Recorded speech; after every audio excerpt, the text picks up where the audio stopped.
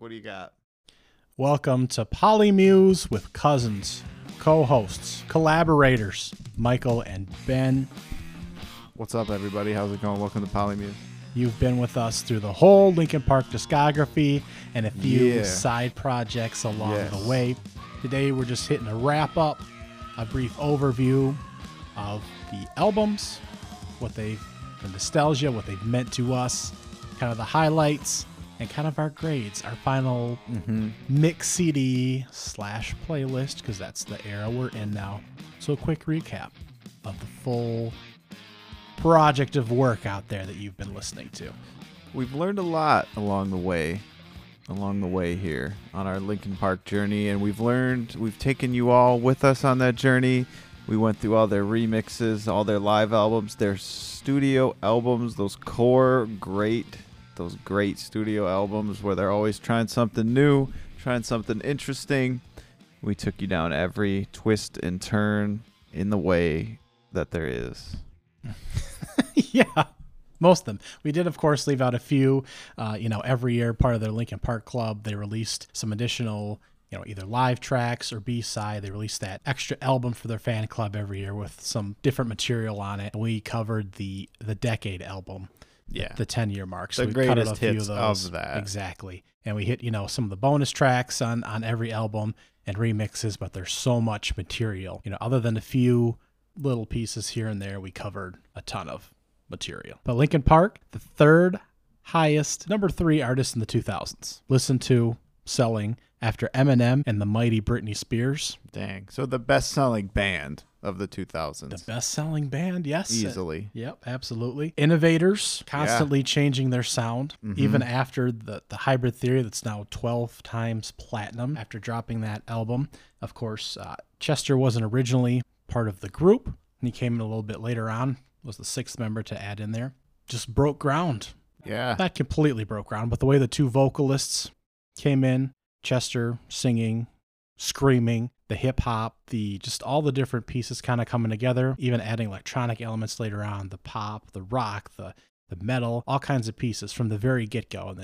And it's so polished. It's so put together. It's a completely defined sound that they had worked out and practiced and just really, really made sure that it was going to reach as much audience as possible. They defined a sound. You hear cuts from that record all over the radio. When you think of nu metal, that whole era, that album is definitely a part of that sound. But it also transcends that.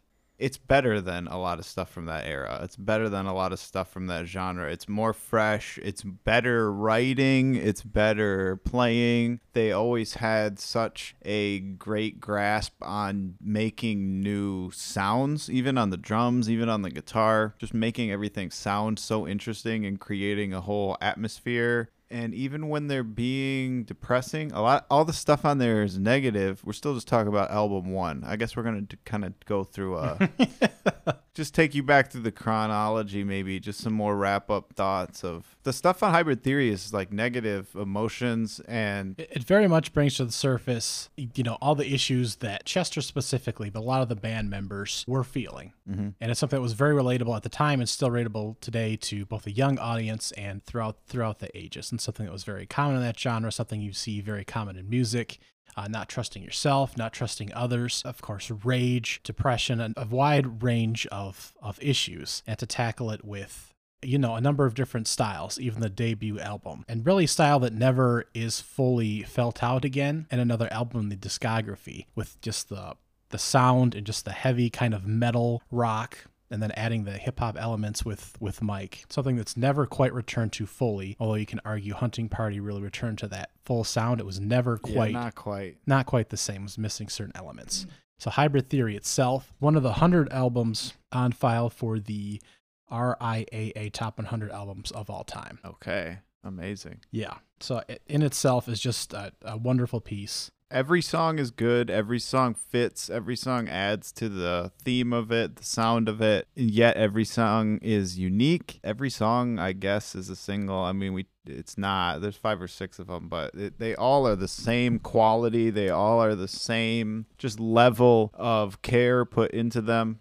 Just terrific pop songs, rock songs, everything about that record is great. It'll always be great. So it was originally a 9-track demo project that was taken around before they were picked up to make it a full-length album. Released in October 24th, 2000. So this was, again, pre-9/11. This was pre, everyone having cell phones, smartphones, MP3 players. You'd go to the store and buy this album. I did. I remember doing it. We talked about it on the original episode of this, but I heard it at someone's house. I went and bought it. I remember the whole sequence of events. I just thought Linkin Park was so cool, man. Like it was just the perfect sound for me as a fourth grader to have something heavy it was heavy stuff. I remember adults being, kind of wary about Linkin Park. They were in that category. You couldn't just play that around any adult where it would be, heavy metal music was definitely, they didn't want us listening to it, man. And even hip hop. Yeah, sure. Combined elements of both. Of course, the key singles were One Step Closer, In the End, Crawling, Paper Cut. Big songs that last still today. Giant songs. I gave an S to Paper Cut on our ranking. I gave an S to Place for My Head. I stand by that. Those are my two favorites on there. There's obviously bigger songs on there. So I gave like 9 S's our entire season 1 here. So I would, bump up a couple tracks that I had as A pluses. Wasn't quite sure if they'd quite make my, top list, my final grouping. I wasn't sure how many I would have. So I started kind of low to start out with, but I would definitely put My December, High Voltage, a couple bonus tracks that you can now hear on streaming services on that level, as well as In the End. Certainly a song that everyone should know, regardless of age range. If you hear the song, it should be something that would trigger, I've heard that somewhere. I would think. For the most part.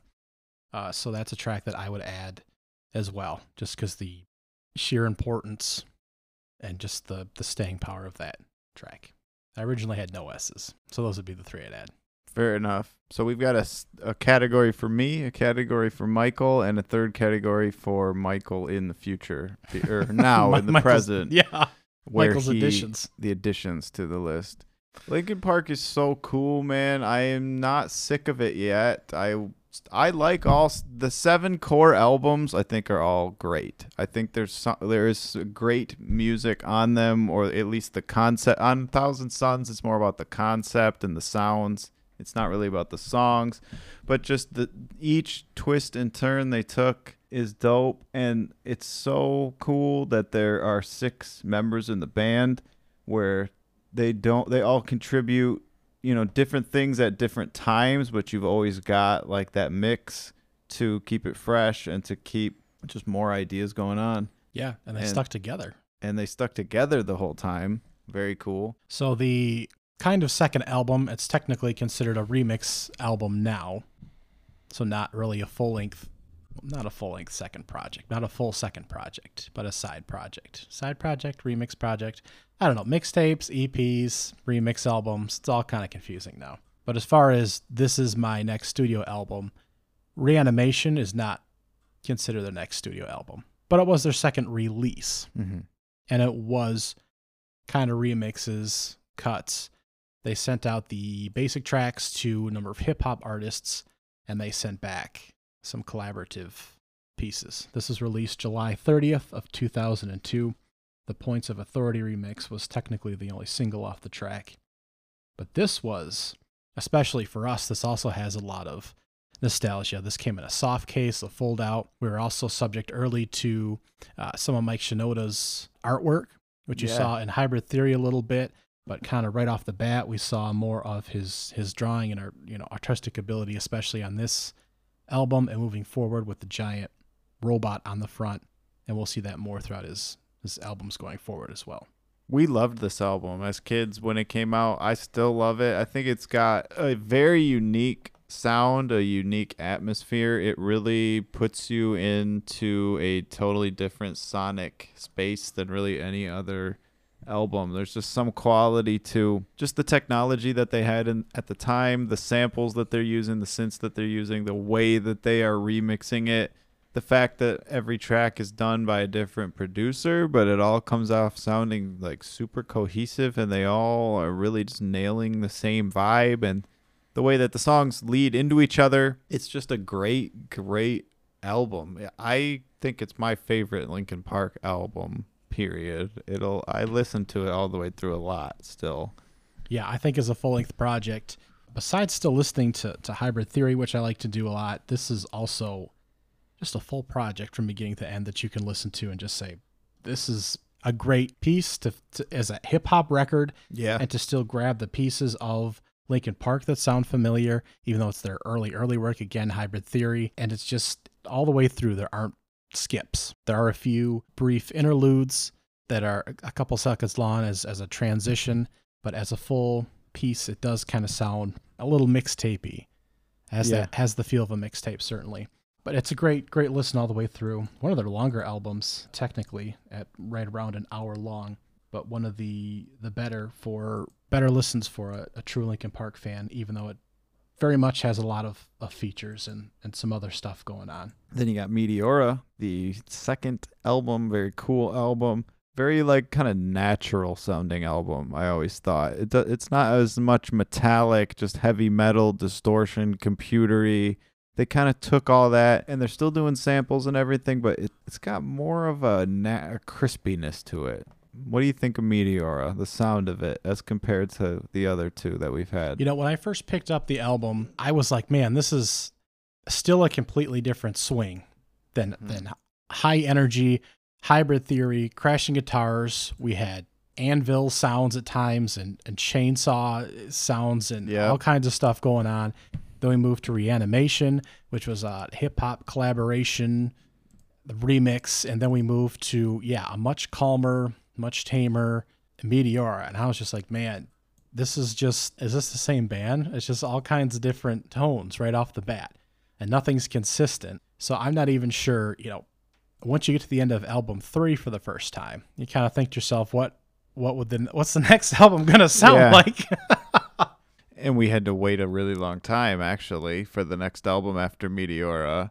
But in between, what do we got after Meteora? So we got Live in Texas, which we thought was cool. Kind of their early days of a live album. We did an episode on that. We did Collision Course, the legendary remix album with Jay-Z, the 7th member of Linkin Park, Jay-Z. Terrific. Yeah. Just the whole thing. We explained it, how it was like an MTV project, and then Jay-Z and Linkin Park were super into it, and it became more of a natural collaboration instead of just a cash-in for MTV, and how it was just a super organic, just kept going on the spot. Like, they didn't push it to try and do a full album or anything. It was like exactly how much they wanted to do, exactly how much fun they wanted to have. You get 6 tracks and a show they did together. We watched the DVD, and it's just this is like gonna be a footnote, like the Collision Course remix album. You gotta mention it if you're talking about the history of remix albums, the history of hip-hop, the history of metal rock in the 2000s. This is a big deal. I think it's kind of underrated. People sleep on Collision Course.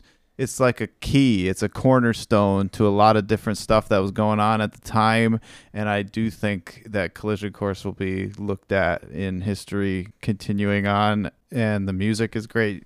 Yeah, so Collision Course only, 6 tracks? 6 tracks. But it's meaningful because really around this point, obviously collaborating with Jay-Z kind of opened it up to a new pocket, a new demographic, just a new audience here. And really around this time, Linkin Park started to open up more to behind-the-scenes material they released, whether it's DVDs or material online, just behind-the-scenes process. Mm-hmm. And they did this, lots of live touring DVDs as well. So you always knew what was going on as far as creating albums and touring, and you had a full picture of Linkin Park, transparency with what was going on at all times, and they were always keeping fans involved. They had their fan club going on as well with different material.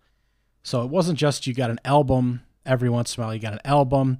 You always had side releases, side remixes coming out. You had behind the scenes stuff. You had live performances, live tracks coming out. big collaborations. And that is like expected these days, where you've got just a constant flood of content from artists coming out as YouTube videos and Instagram, like clips and songs and beats and posts. And Linkin Park was way ahead of the curve, where they were just constantly hitting you with different cuts and different ways to get the music to the fans. They innovated in a lot of ways. Yeah, they did, and they continued to in a number of different ways. So Meteora was actually, so their singles were Somewhere I Belong, Faint, Numb, From the Inside, and Breaking the Habit. Faint and Numb were both used in the collaboration with Jay-Z, and it did go 7 times platinum. And part of the goal in that project was to try and make a full album that had no skips in it. You could listen to it from beginning to end and not skip any tracks. So that, and you can't. I mean, it's short, it's concise, it's crispy, it's crunchy, it's just a bite-sized, snack-sized, just all hits right where you need it to hit in your ears, and there's no reason to skip. It's over so quick, and it's all delicious. I know I did have Faint, Breaking the Habit. Meteora, I got Faint, and Nobody's Listening, the crazy one with the flute sound. I did not do any from Collision Course. From Collision Course, I do have... Well, I didn't have any originally, again, but to promote to my mixtape is an A+ song that I had. The Dirt Off Your Shoulders, Lying From You mix. A mix that still stands time. And the full Collision Course, as you noted, is just a great little 6-track project. Of course, the MTV collaboration. But again, I think samples from are still used today, here and there in different sports programming. Mm-hmm. And it was used throughout live performances Linkin Park did throughout their whole touring career up through 2017. So that was, as were Reanimation pieces as well. So if they like different, little pieces they did along the way, they'd incorporate that going on and moving forward. That was a big thing. Jay-Z, Linkin Park, that was a big deal back in 2004. So then there was a long wait, really. Not really, but I kind of fell off of Linkin Park. I pick them back up later, don't worry. I never really listened to Minutes to Midnight growing up. That one, it just took too long to get released from the other albums, but going back in my 20s listening to it, I really liked Minutes to Midnight. You got Rick Rubin collaborating with them, the legendary Rick Rubin. They're basically just trying to impress Rick with their songwriting on every different song. We saw the behind-the-scenes DVD on that where... A lot of respect for Rick, yes. Of course. Half of it is power ballads, and half of it is new ways of being heavy that are not necessarily new metal, the style that they kind of narrowed in on and nailed and perfected and polished. They have rap in here, they have metal, but it's different configurations.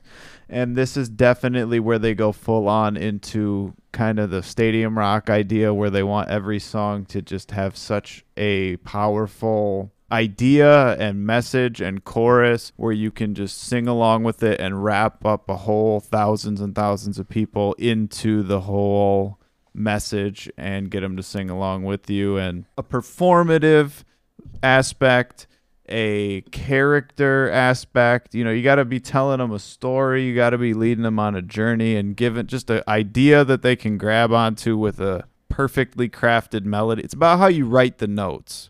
It's all about how you write the notes, and the way that they start writing melodies and stuff on Minutes to Midnight it's a step up from what they have been kind of doing in the past as far as their writing game. Yeah, it was a big epic return because this came out in 2007. Meteora, their last full-length project, had come out in 2007, so it's quite a layoff, as you'd mentioned there. And yeah, another big change in style, adding Rick Rubin to the process. Album art covers the six guys in silhouette form, kind of standing on a shoreline, kind of we're back here. And the first single release was What I've Done, followed by Bleed It Out, Shadow of the Day, Given Up, and Leave Out All the Rest. And which ones did you pick for your thing? My thing. So my favorite was Leave Out All the Rest. That was the one track that I put on my mix album. Although Shadow of the Day was a track that we both liked as well. I really liked Given Up kind of a straight ahead rocker, but kind of got a unique sound to it. I really like Shadow of the Day. I gave that one an S. I think it's a really good power ballad. In Pieces, man, I love that song. It's kind of got a ska feel to it. It's kind of got like a weird, muted, laid back, kind of staccato builds, kind of creeps along feel to it. Several different sections to the song that all sound different. I just think it's so catchy. It all leads into itself.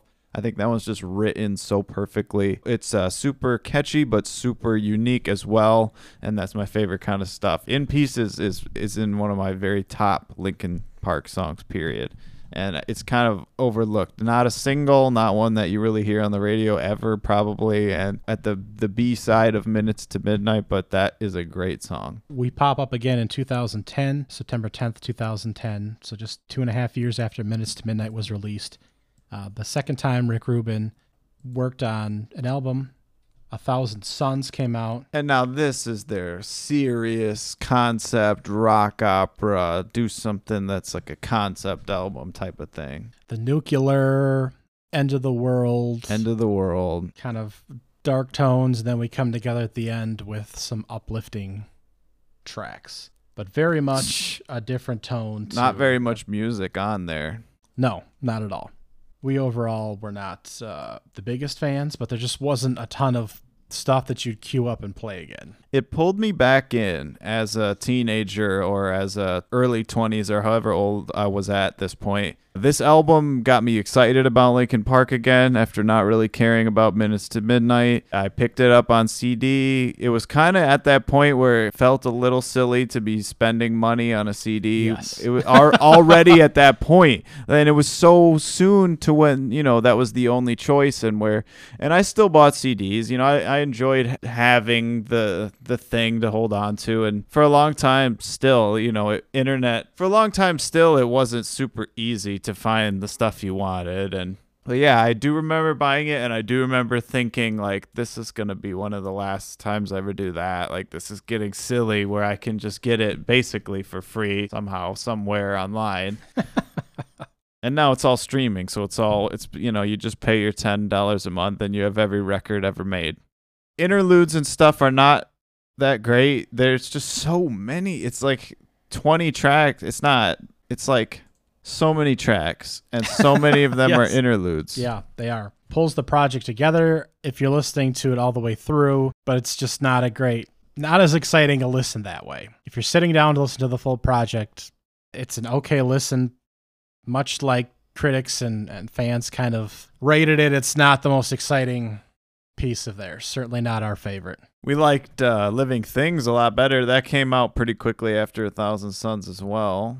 Oh, did we do the singles on 1,000 Suns? The singles for 1,000 Suns were The Catalyst, Waiting for the End, Burning in the Skies, and Iridescent. There we go. I really like Waiting for the End. I remember at the time thinking it was super unique to hear that kind of stuff on the radio. It didn't sound like anything else on the radio. It still doesn't. It just still is a really fresh, unique, kind of great song. It's the only great song on there, but I really like that song still. It's still fresh, still unique. Still, it's just its own sound, its own universe. Any more about 1,000 Suns? I don't have anything. I didn't listen to 1,000 Suns when it first came out, and I wouldn't listen to it a whole lot now. We liked Living Things quite a bit more. Came out pretty quickly after 1,000 Suns. I remember at the time thinking it was very quickly after 1,000 Suns that it came out. But that was exciting that they had that many more new ideas ready to go and that they were ready to just release the next thing. Living Things is cool. It's a lot of kind of dubstep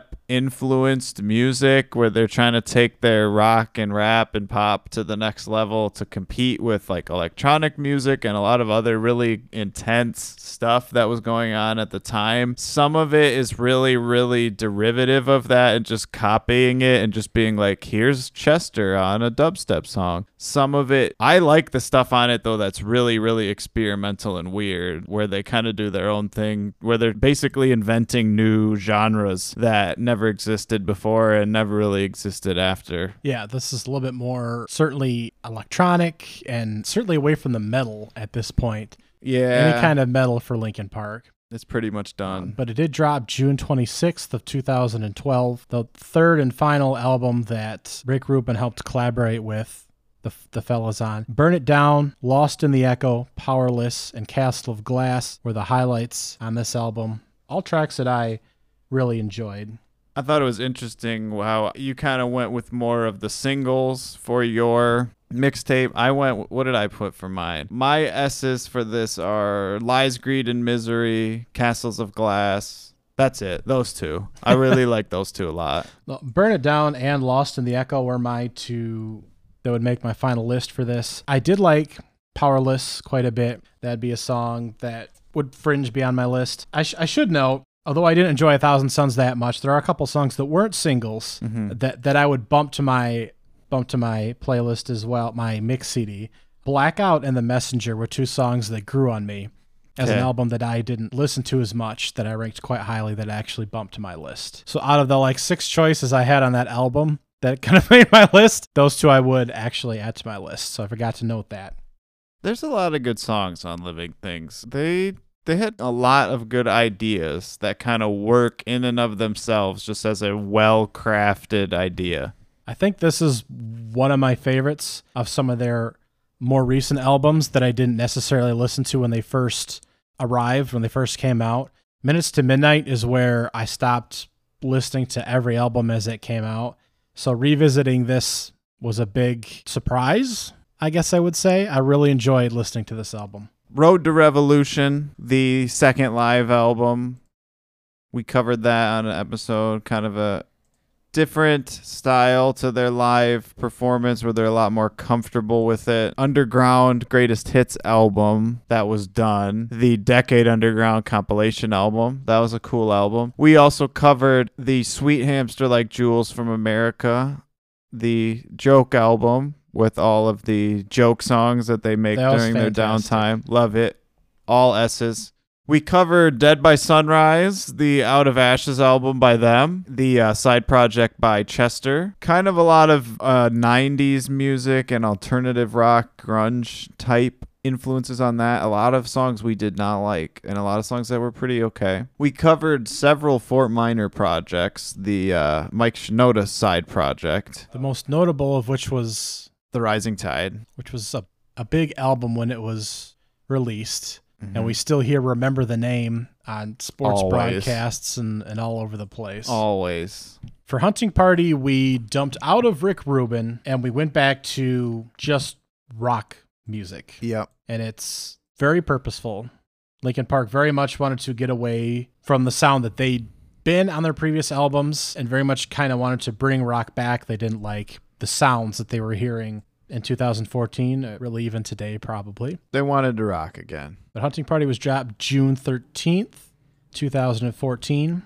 The singles were Guilty All the Same, Until It's Gone, Wastelands, Rebellion, and Final Masquerade. And it's cool. I'm glad they did it. It's very kind of reactionary to what was going on at the time, where definitely at the time and still you don't hear a lot of really dangerous hard rock and metallic music on the radio at all. This stuff on here, we gave a lot of C's on this album, a lot of C's. And it's all some of it's kind of generic, some of it's cool, some of it rocks, but it's just kind of not really grabbing you. It's not quite as innovative. It's not quite exactly. It's not like creating a whole new genre like they've done in the past. They have been doing better with the writing at this point. Overall, this was not the most fun album in their discography at all. Coming off the heels of Living Things, which is certainly a great listen, and coming into One More Light, which is a great tight 10-track album.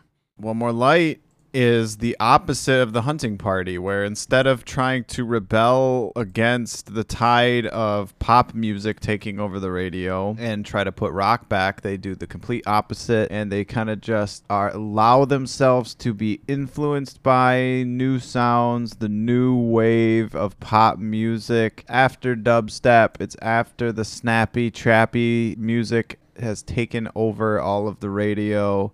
And it's just them basically allowing themselves to kind of play that style of music and see what that sounds like with their influence. So it's the exact opposite of Hunting Party, where instead of trying to rebel against the trends, they basically just go with the trends, but they are still, it's not like they're trying to go for the trends. It's like they are just, that's where they're at in their career. Now they're being influenced by what's happening around them. Influence, possibly doing some of the influencing as well. This was released May 19th, 2017, so almost exactly 3 years after the Hunting Party. This was the first time that they had written first and then came in and kind of put the tracks together. So a change in process here. Of course, the last Linkin Park album, we lost Chester unfortunately 2 months after the album's release. The singles were Heavy, Talking to Myself, One More Light. Of course, this whole album has a new perspective with the loss of Chester, but just very emotional, a lot of strong tracks that weigh very heavy. And I would argue that you can feel that the instrumentation reflects strongly on the lyrics since those came first. Yeah, we liked a lot of the stuff. Some of the stuff we didn't like. I like some of the stuff at the end where it's kind of just emotional, raw songs. The title track and Sharp Edges are really raw and really good, and it comes from that, where you can tell that they wrote the lyrics and the ideas beforehand and then wrote the music and the production afterwards. Because they're so used to doing it the other way, where Linkin Park has always been a track band. They start with like a drum machine, a loop, something. They're always building track, and it's not necessarily about the song. It's about the track. So it makes a lot of sense on stuff like One More Light and Sharp Edges. You can definitely tell on there where that's about the song. It's not about the track, finally. So we did have... So the only track that we had off of the previous album, Hunting Party, we both had Final Masquerade, the acoustic version, which was a bonus track. The Final Masquerade original is not our favorite variation of that song. The acoustic version we both loved. It would be in our final mix. You also had Mark the Grave on your list as well. And for One More Light, what do you have making your final mix? One More Light and Sharp Edges. Those are the ones I gave an S to. And I have One More Light on mine as well. It's a beautiful song. We talked about it a lot, but it's a really just terrific performance, terrific lyrics, the way it sounds, the way it comes across. It's a true showing of his emotions and just kind of brought to life. His emotions, his feelings, his mind, and of course the tour that was performed overseas before his passing and in between the album release. The videos that you can find online still just showed a very raw, emotional live performance of this track as well that really connects with fans and the listener. It's just a very powerful, emotional song. One More Light live. A lot of change and growth, evolution over the years. The One More Light live is barely rock music at all. It's certainly different to see live later in their career than earlier, both because of how their music evolved, and they're only playing a few tracks from their earlier projects, obviously, but just how they go throughout the whole set and how that changes the tone, the kind of music they're performing, what instruments Mike is playing, whether he's involved in the vocals or not, and how that changed from project to project, how involved he was, how in some of the later projects, Mike isn't screaming as much. We don't have some of those strong vocals. Makes a difference in the live performances, obviously, in the set list. The other project we covered as well was Recharged, which was the remixes to Living Things. It was compared to Reanimation, kind of the remixes to Hybrid Theory, although Reanimation was more of a reimagining, if you will, to Hybrid Theory. They could be standalone tracks, whereas Recharged really was the EDM remixes of Living Things. Yep. It's not a must listen, I would argue. Kind of generic fans. EDM, yeah. It's not really Linkin Park sounding. It doesn't have like a unique spin to it, really. Most of them. There's a couple cool ones on there. The Money Mark Headphones remix is cool because it's just a bunch of weird samples, but most of the other ones are kind of boring. Recharged is not a must listen, even for hardcore fans, I would say, which is a shame. It could have been the next Reanimation. So that's Linkin Park in a nutshell. Nominated for close to 200 awards. I have it at 197 awards. They won 69, involved in a number of different causes, just filled up billboards.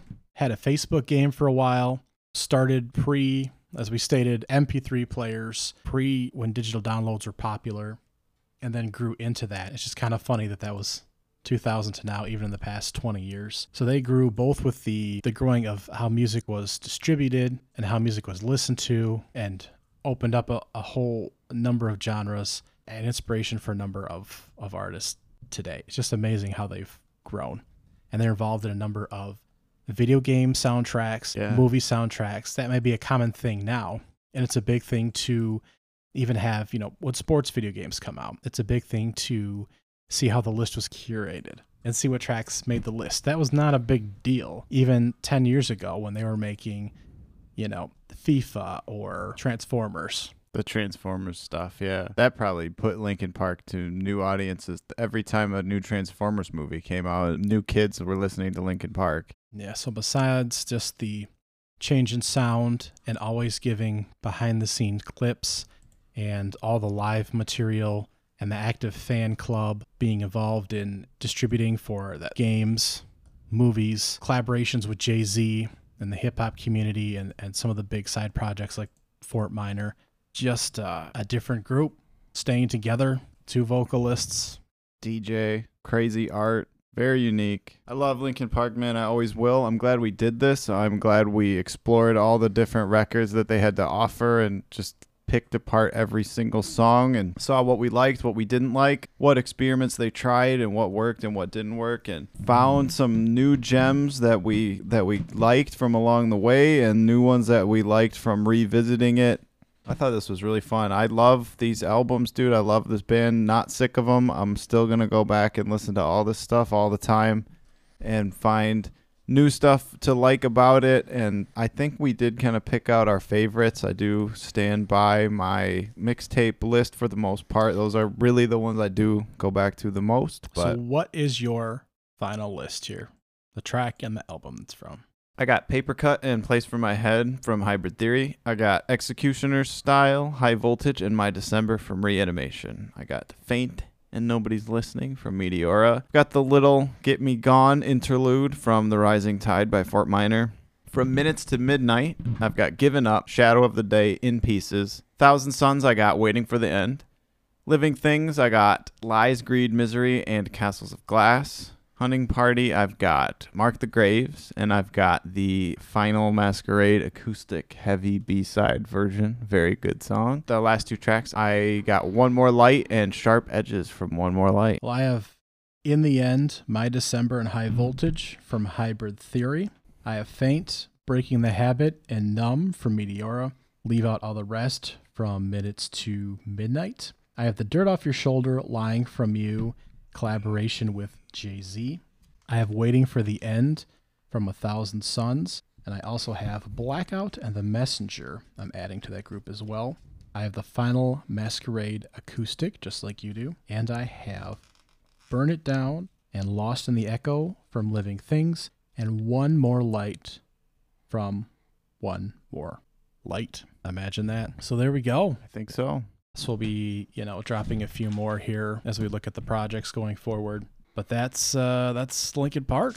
Check out our playlists on Spotify. They will be the official Polymuse Linkin Park mixtape podcast that we have created, a track at a time, by ranking, grading, putting them into tier lists for you, taking the full journey all the way through the entire discography.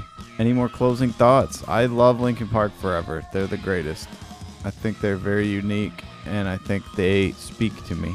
Just a big part of both of our lives coming up, obviously. Music that's still relatable today, whether it's some of the uplifting tracks or some of the anger and the anguish, and just a wide spectrum that's reflected in their music and in our playlists individually. So go check those out. I like the way both of our playlists turned out. That's true. How many songs did you have?